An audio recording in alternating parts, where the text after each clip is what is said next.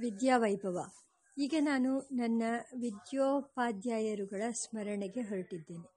ಭಗವಂತನು ನನ್ನ ವಿಷಯದಲ್ಲಿ ಎಷ್ಟೋ ಅನುಗ್ರಹ ಮಾಡಿದ್ದಾನೆ, ಎಷ್ಟೋ ಕೊರತೆಗಳನ್ನು ಕೊಟ್ಟಿದ್ದಾನೆ. ಆ ಕೊರತೆಗಳಲ್ಲಿ ಈ ಪ್ರಕರಣಕ್ಕೆ ಸೇರಿದವು 2. ನನ್ನ ಗುರುಗಳು ಅಂಥ ಪಂಡಿತರು, ಇಂಥ ವಿದ್ವನ್ಮಣಿಗಳು ಎಂದು ಹೇಳಿ ಪ್ರಸಿದ್ಧ ಪುರುಷರ ಸಂಬಂಧವನ್ನು ಸೂಚಿಸಿ ಹೆಮ್ಮೆ ಪಟ್ಟುಕೊಳ್ಳುವ ಅವಕಾಶ ನನಗಿಲ್ಲ. ನನ್ನ ಉಪಾಧ್ಯಾಯರು ನನ್ನ ಪಾಲಿಗೆ ಮಹನೀಯರಾಗಿದ್ದವರು, ಲೋಕದ ದೃಷ್ಟಿಯಿಂದ ಅಪ್ರಸಿದ್ಧರು. ಮಹಾಮಹೋಪಾಧ್ಯಾಯ, ಡಿ.ಲಿಟ್ ಮೊದಲಾದ ಬಿರುದುಗಳನ್ನು ಪಡೆದವರಲ್ಲ. ದೊಡ್ಡ ದೊಡ್ಡ ಸಭೆಗಳಲ್ಲಿ ಗರ್ಜಿಸಿದವರೂ ಅಲ್ಲ. ಅವರು ಸಾಮಾನ್ಯರಲ್ಲಿ ಸಾಮಾನ್ಯರು. ನನ್ನ ಸಹಪಾಠಿಗಳಲ್ಲಿ ಅಂಥ ಪ್ರಸಿದ್ಧರಿದ್ದರು, ಇಂಥ ಸಮರ್ಥರಿದ್ದರು ಎಂದು ಹೇಳಿಕೊಳ್ಳುವ ಹಾಗೂ ಇಲ್ಲ. ನನ್ನ ಜೊತೆಯಲ್ಲಿದ್ದವರೆಲ್ಲ ಸಾಮಾನ್ಯರಲ್ಲಿ ಅತಿ ಸಾಮಾನ್ಯ. ಯಾರೂ ಮಹಾಪಂಡಿತ ಪಂಕ್ತಿಗೆ ಹತ್ತಲಿಲ್ಲ, ಅಧಿಕಾರ ಪದವಿಗಳಿಗೆ ಹತ್ತಲಿಲ್ಲ. ವಕೀಲರಾಗಿಯೋ ವೈದ್ಯರಾಗಿಯೋ ಪ್ರಖ್ಯಾತಿ ಪಡೆದವರಲ್ಲ. ಸಹಪಾಠಿಗಳು. ನನ್ನ ಸಹಪಾಠಿಗಳಲ್ಲಿ ಕೆಲವರ ಹೆಸರನ್ನು ಹೇಳುತ್ತೇನೆ.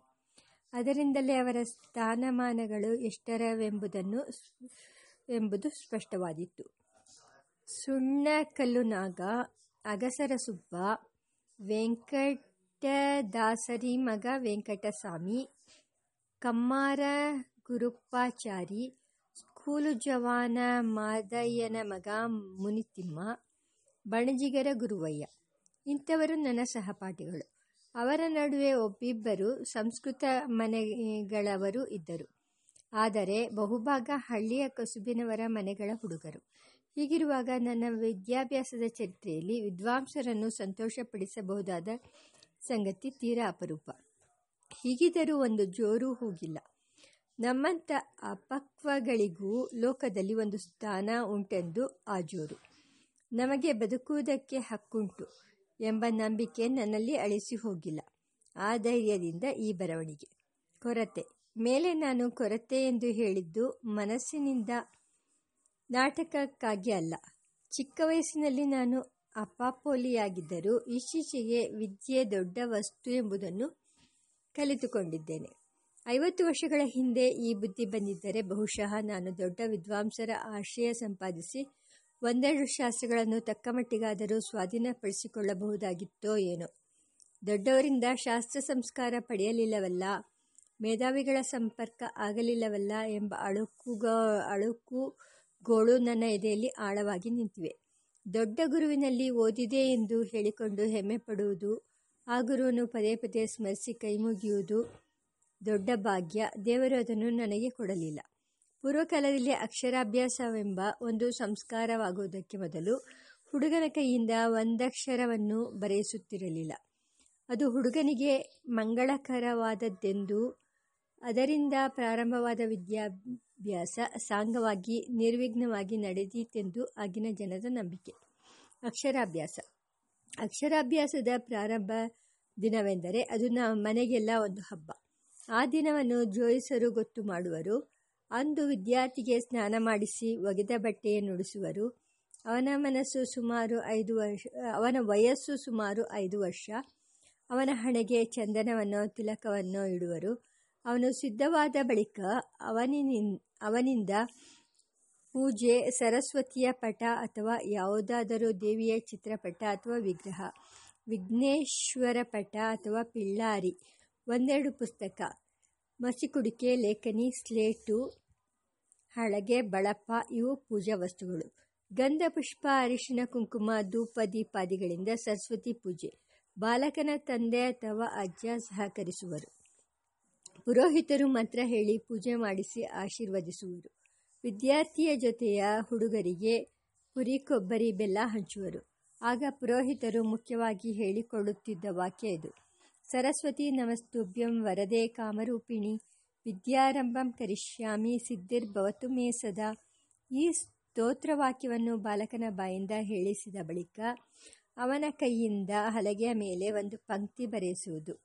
ಶ್ರೀ ಗಣೇಶಾಯ ನಮಃ ಎಂದೋ, ಶ್ರೀ ಶಾರದಾಯೈ ನಮಃ ಎಂದೋ, ಓಂ ನಮಃ ಶಿವಾಯ ಎಂದೋ, ಓಂ ನಮಃ ಶಿವಾಯ ಸಿದ್ಧಂ ನಮಃ ಎಂದೋ ಬರೆಯಿಸುವರು. ಹೀಗೆಯೇ ಪ್ರಾರಂಭವಾದ ದಿನ ವಿದ್ಯಾರ್ಥಿಯಿಂದ ಬರೆಯಿಸಿದ ಪಂಕ್ತಿಯ ಮೊದಲಿನಲ್ಲಿ ಓಂ ನಮಃ ಎಂಬ ಮಾತು ಇರುತ್ತಿದ್ದುದರಿಂದ ಈ ಸಂಸ್ಕಾರಕ್ಕೆ ಓನಾಮ ಪಾಠ, ಓನಾಮ ಕಲಿಸುವುದು ಎಂದು ಹೆಸರಾಯಿತು.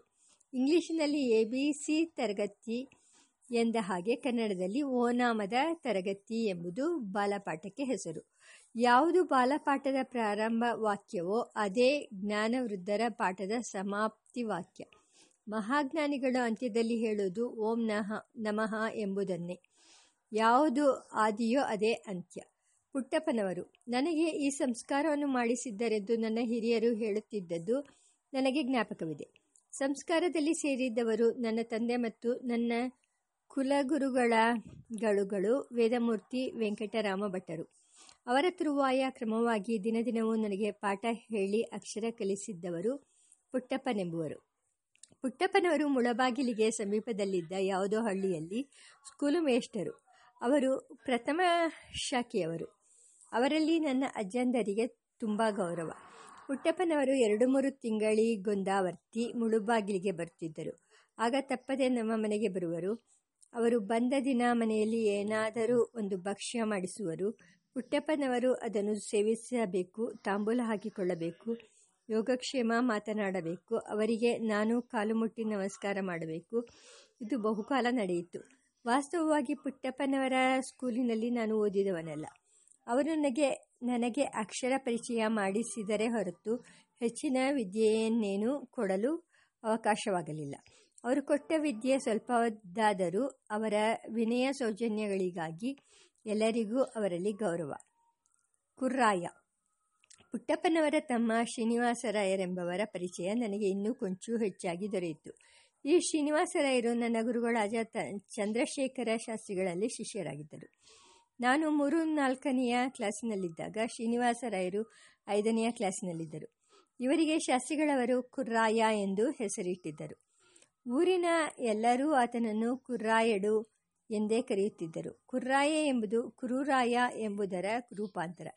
ಕುಮಾರವ್ಯಾಸ ಭಾರತದ ಕೆಲವು ಪದ್ಯಗಳು ಆ ವರ್ಷ ಲೋವರ್ ಸೆಕೆಂಡರಿ ಪಠ್ಯಪುಸ್ತಕದಲ್ಲಿ ಸೇರಿದ್ದವು. ಆ ಪದ್ಯಗಳು ಎಂದ ಕುರುರಾಯ ಕುರುರಾಯ ಕೆಳೆಂದ ಎಂದು ಮುಗಿಯುತ್ತಿದ್ದವು. ಆ ಪಂಕ್ತಿಗಳನ್ನು ಓದುವಾಗ ನಮ್ಮ ಶ್ರೀನಿವಾಸರಾಯರು 2 ರಾಗಳನ್ನು ಒಂದು ಮಾಡಿ ಓದಿದರು. ಹೆಡ್ ಮಾಸ್ಟರು ಅದನ್ನೇ ಹಿಡಿದು ಆತನಿಗೆ ಅಂಕಿತ ಮಾಡಿಬಿಟ್ಟರು. ಹಾಗೆ ಬಂದುದು ಕುರ್ರಾಯ ಎಂಬ ಅಡ್ಡ ಹೆಸರು. ಕಾಲಕ್ರಮದಲ್ಲಿ ಶ್ರೀನಿವಾಸರಾಯರು ಸ್ಕೂಲ್ ಮೇಷ್ಟರಾದರು. ಅದರ ಜೊತೆಗೆ ಆಗ ಇದ್ದ ಅಪ್ಪರ್ ಸೆಕೆಂಡರಿ ಪರೀಕ್ಷೆಯನ್ನು ಪಾಸು ಮಾಡಿದರು. ಹೀಗೆ ಅವರು ಅಪ್ಪರ್ ಸೆಕೆಂಡರಿ ವಿದ್ಯಾರ್ಥಿಯಾಗಿದ್ದಾಗ ಅವರಿಗೆ ಸಹಪಾಠಿಗಳಾಗಿದ್ದವರು ಅತ್ತಿಕುಂಟೆ ಸುಬ್ಬರಾಯರು, ಶ್ರೀನಿವಾಸಪುರದ ಶೇಷಪ್ಪನವರು. ಇವರು ಉತ್ತರೋತ್ತರ ಸ್ಕೂಲು ಮೇಷ್ಟರುಗಳಾದರು. ಇವರ ವಿಷಯ ಬೇರೆ ಕಡೆ ಬರೆದಿದೆ. ತೆಲುಗು ಸಾಹಿತ್ಯ ನನ್ನ ತಂದೆ, ಸೋದರ ಮಾವ ಇವರನ್ನು ಕುರಿತು ಇಲ್ಲಿ ಪ್ರಸ್ತಾಪಿಸುವ ಉದ್ದೇಶವಿಲ್ಲ. ಆದರೆ ನನ್ನ ವಿದ್ಯಾಭ್ಯಾಸದ ಸ್ವರೂಪವನ್ನು ತಿಳಿಸುವ ಒಂದು ಸಂಗತಿಯನ್ನು ಹೇಳಬೇಕೆನಿಸುತ್ತದೆ. ಈ ಸಂಗತಿಯಲ್ಲಿ ಮುಖ್ಯ ವಸ್ತು ನನ್ನ ಸೋದರ ಮಾವ. ಆತ ತೆಲುಗು ಸ್ಕೂಲಿನಲ್ಲಿ ಉಪಾಧ್ಯಾಯರು, ಪ್ರೈಮರಿ ತರಗತಿಗೆ. ಆದರೆ ಅವರಿಗೆ ತೆಲುಗಿನ ಸಾಹಿತ್ಯ ತಕ್ಕಮಟ್ಟಿಗೆ ಪರಿಚಯವಿತ್ತೆಂದು ನನಗನಿಸುತ್ತದೆ. ಅವರು ಪದ್ಯಗಳನ್ನು, ಹಾಡುಗಳನ್ನು ಹೇಳುತ್ತಿದ್ದುದುಂಟು. ಅವೆಲ್ಲ ತೆಲುಗಿನವು. ಆತ ಒಂದು ಪ್ರಹ್ಲಾದ ನಾಟಕವನ್ನು ಮೊದಲಿನಿಂದಲೂ ಕಡೆಯವರೆಗೂ ಹೇಳುತ್ತಿದ್ದರು. ಅದನ್ನು ಕೇಳಿದ ಜ್ಞಾಪಕ ನನಗೆ ಚೆನ್ನಾಗಿದೆ. ದೂತುಡು ವಚ್ಚೇನು, ಕಂಚುಕಿ ಇಟ್ಲನಿಯೇ ಮೊದಲಾದ ರಂಗಸ್ಥಳದ ಸಂಕೇತಗಳನ್ನು ಹೇಳುತ್ತಿದ್ದರು. ಅನೇಕ ಶತಕಗಳನ್ನು ಹೇಳುವರು. ಸುಮತಿ ಶತಕ ಮೊದಲಾದ ಪದ್ಯಗಳನ್ನು ಹೇಳುವರು. ಅದರಲ್ಲಿ ಒಂದು ಏರಕುಮಿ ಕಸುಗಾಯಲ ದೋರಕುಮಿ ಬಂದು ಜನುಲ ದೋಷಮುಸುಮಿ ಪಾರಕುಮಿ ರಣಮಂದುನ ಮೀರಕುಮಿ ಕುರುವಲಾಗ್ನ ಮೇದಿರ ಸುಮತಿ. ಅವರ ಕಂಠಧ್ವನಿ ನನ್ನ ಕಿವಿಗೆ ಇಂಪೆಂದು ತೋರುತ್ತಿತ್ತು. ನಾನು ಅವರಿಗೆ ಅತ್ಯಂತ ಪ್ರಿಯನಾದವನು. ಯಾವಾಗಲೂ ನನ್ನನ್ನು ಹತ್ತಿರದಲ್ಲಿಯೇ ಇರಿಸಿಕೊಂಡಿರುವರು, ಎತ್ತಿಕೊಂಡು ತಿರುಗಾಡುವರು. ತೆಲುಗು ಸ್ಕೂಲು ನಮ್ಮ ಮನೆಗೆ 8-10 ಗಜ ದೂರ. ಆದದ್ದರಿಂದ ಬೆಳಿಗ್ಗೆ ಮಧ್ಯಾಹ್ನ ನನ್ನನ್ನು ಎತ್ತಿಕೊಂಡು ಸ್ಕೂಲಿಗೆ ಹೋಗುವರು. ಗಜುವದ ಟೋಪಿ. ಅಲ್ಲಿ ನಮ್ಮ ತರಗತಿಗೆ ಬೆಂಚು ಮೇಜುಗಳಿರಲಿಲ್ಲ. ಬಾಲಕರೆಲ್ಲ ನೆಲದ ಮೇಲೆ ಸಾಲಾಗಿ ಕುಳಿತು ನಮ್ಮ ಮುಂದುಗಡೆ ಮರಳನ್ನು ಹರವಿ ಅದರಲ್ಲಿ ಅಕ್ಷರ ಬರೆಯುತ್ತಿದ್ದೆವು. ಮರಳಿನಲ್ಲಿ ಉಜ್ಜಿ ಉಜ್ಜಿ ಸವೆದು ಹೋದೀತೆಂಬ ಭಯದಿಂದ ಕೆಲ ಮಂದಿ ಹುಡುಗರು ಗಜ್ಜುಗದ ಕಾಯನ್ನೊಡೆದು ಅದರ ಚಿಪ್ಪುಗಳನ್ನು ಬೆರಳಿಗೆ ಟೋಪಿ ಮಾಡಿಕೊಂಡು ಅಕ್ಷರ ತಿದ್ದುವರು. ಆದರೆ ಈ ನಾಜೂಕು ಯಾರಿಗೂ ಬಹುಕಾಲ ನಡೆಯುತ್ತಿರಲಿಲ್ಲ. 2-3 ದಿನಗಳೊಳಗಾಗಿ ಗಜ್ಜುಗದ ಟೋಪಿಗಾಗಿ ಜಗಳ ಹುಟ್ಟುವುದು, ಟೋಪಿ ಒಡೆದು ಹೋಗುವುದು, ಉಪಾಧ್ಯಾಯರಿಂದ ಒಂದಿಷ್ಟು ಚೀಮಾರಿಯಾಗಿ ಜಗಳ ಮರೆತು ಹೋಗುವುದು. ಆ ಕಾಲದಲ್ಲಿ ಫೌಂಟೇನ್ ಪೇನಾಗಳಿರಲಿಲ್ಲ, ಕಾಗದ ಪೇನಾ ಇವೇ ಬಳಕೆಗೆ ಬಂದಿರಲಿಲ್ಲ, ಸ್ಲೇಟು ಬಳಪ ಕೂಡ ಅಪರೂಪ. ನಾನು ಕಲಿತಿದ್ದನು ನೆಲದ ಮೇಲೆ ಮರಳಿನಲ್ಲಿ ತಿದ್ದಿ ಕಲಿತವನು. ಇಷ್ಟು ಬರಹದ ವಿಷಯ.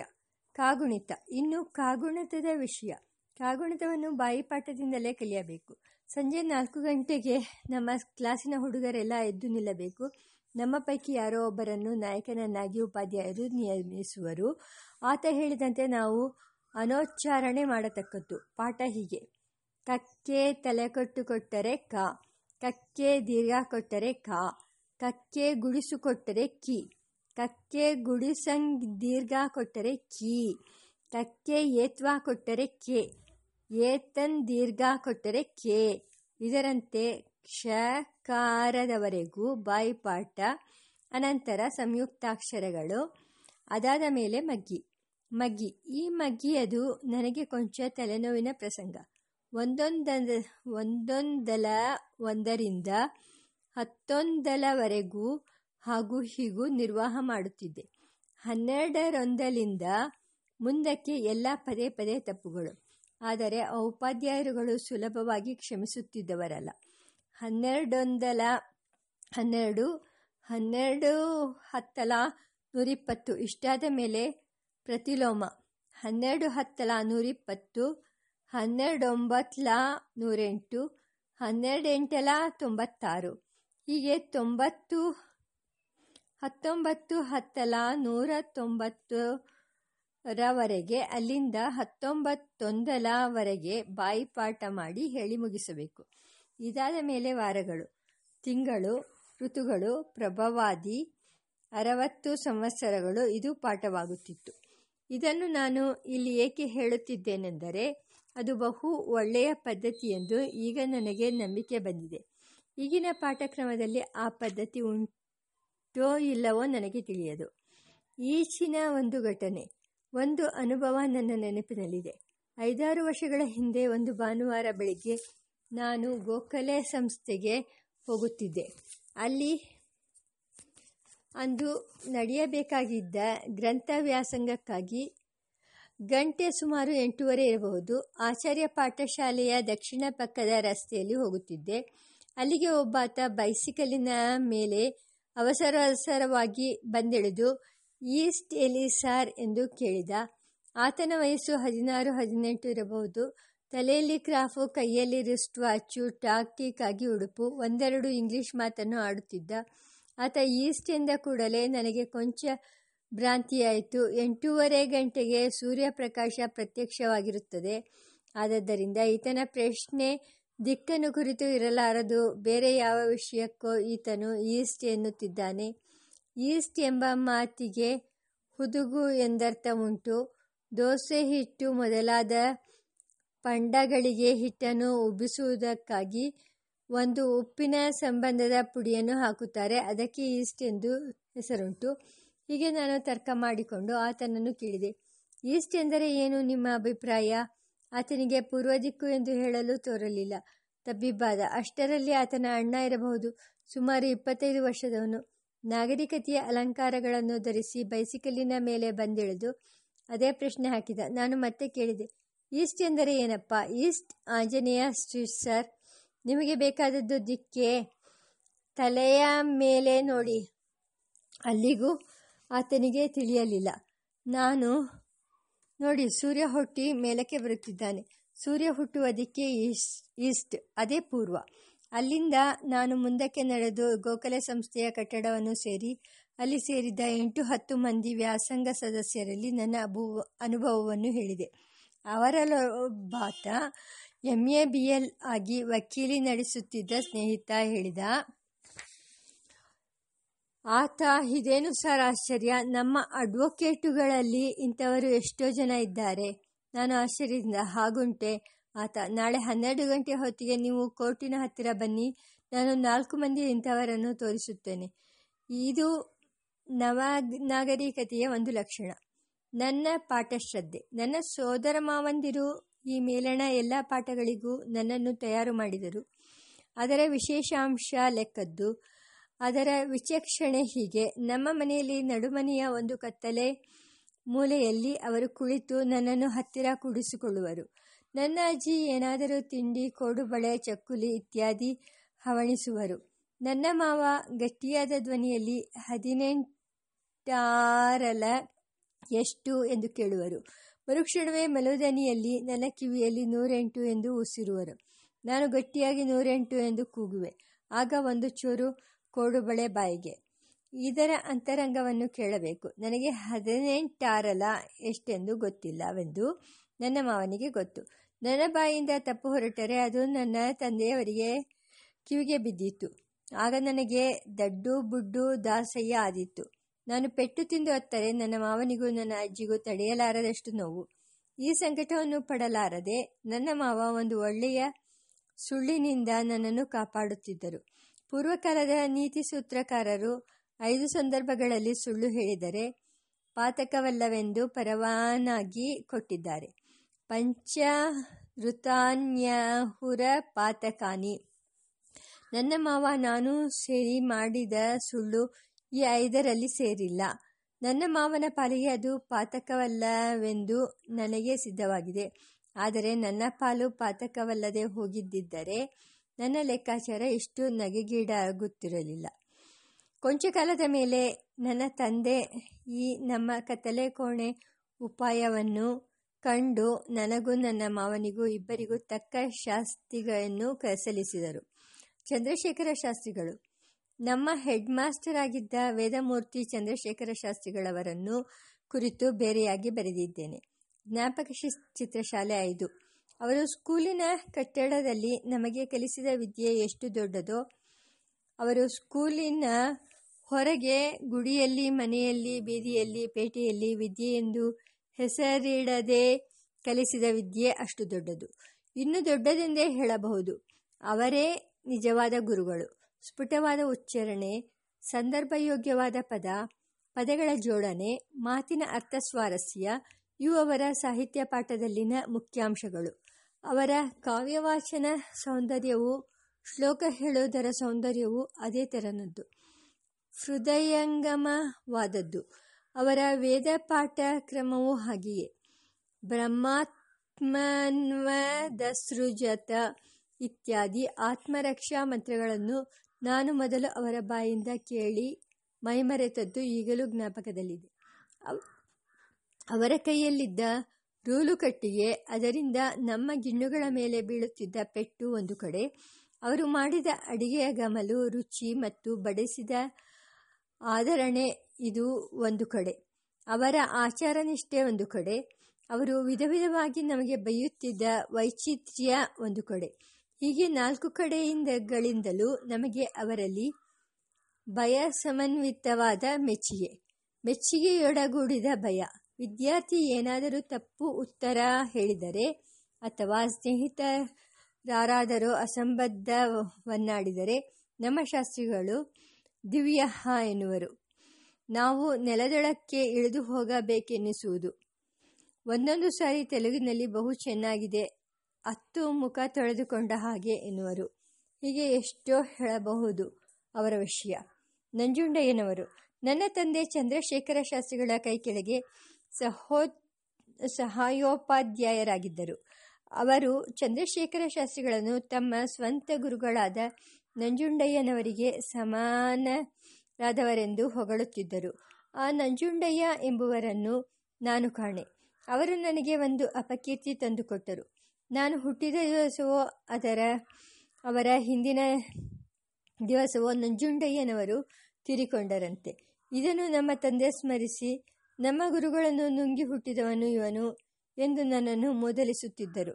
ನಂಜುಂಡಯ್ಯನವರ ಶಿಷ್ಯರಲ್ಲಿ ನನ್ನ ತಂದೆಯ ಸ್ನೇಹಿತರಾದ ವೇಗಮಡುಗು ಶೀನಪ್ಪ ಎಂಬಾತ ಇನ್ನೊಬ್ಬರು. ಅವರಿಬ್ಬರಿಗೂ ನಂಜುಂಡಯ್ಯನವರು ಕಾವ್ಯಪಾಠ ಮಾಡಿಸಿದ್ದರಂತೆ. ನನ್ನ ತಂದೆಗೂ ಶೀನಪ್ಪನವರಿಗೂ ಹಳೆಯ ಕನ್ನಡ ಕಾವ್ಯಗಳಲ್ಲಿ ತುಂಬ ಉತ್ಸಾಹ.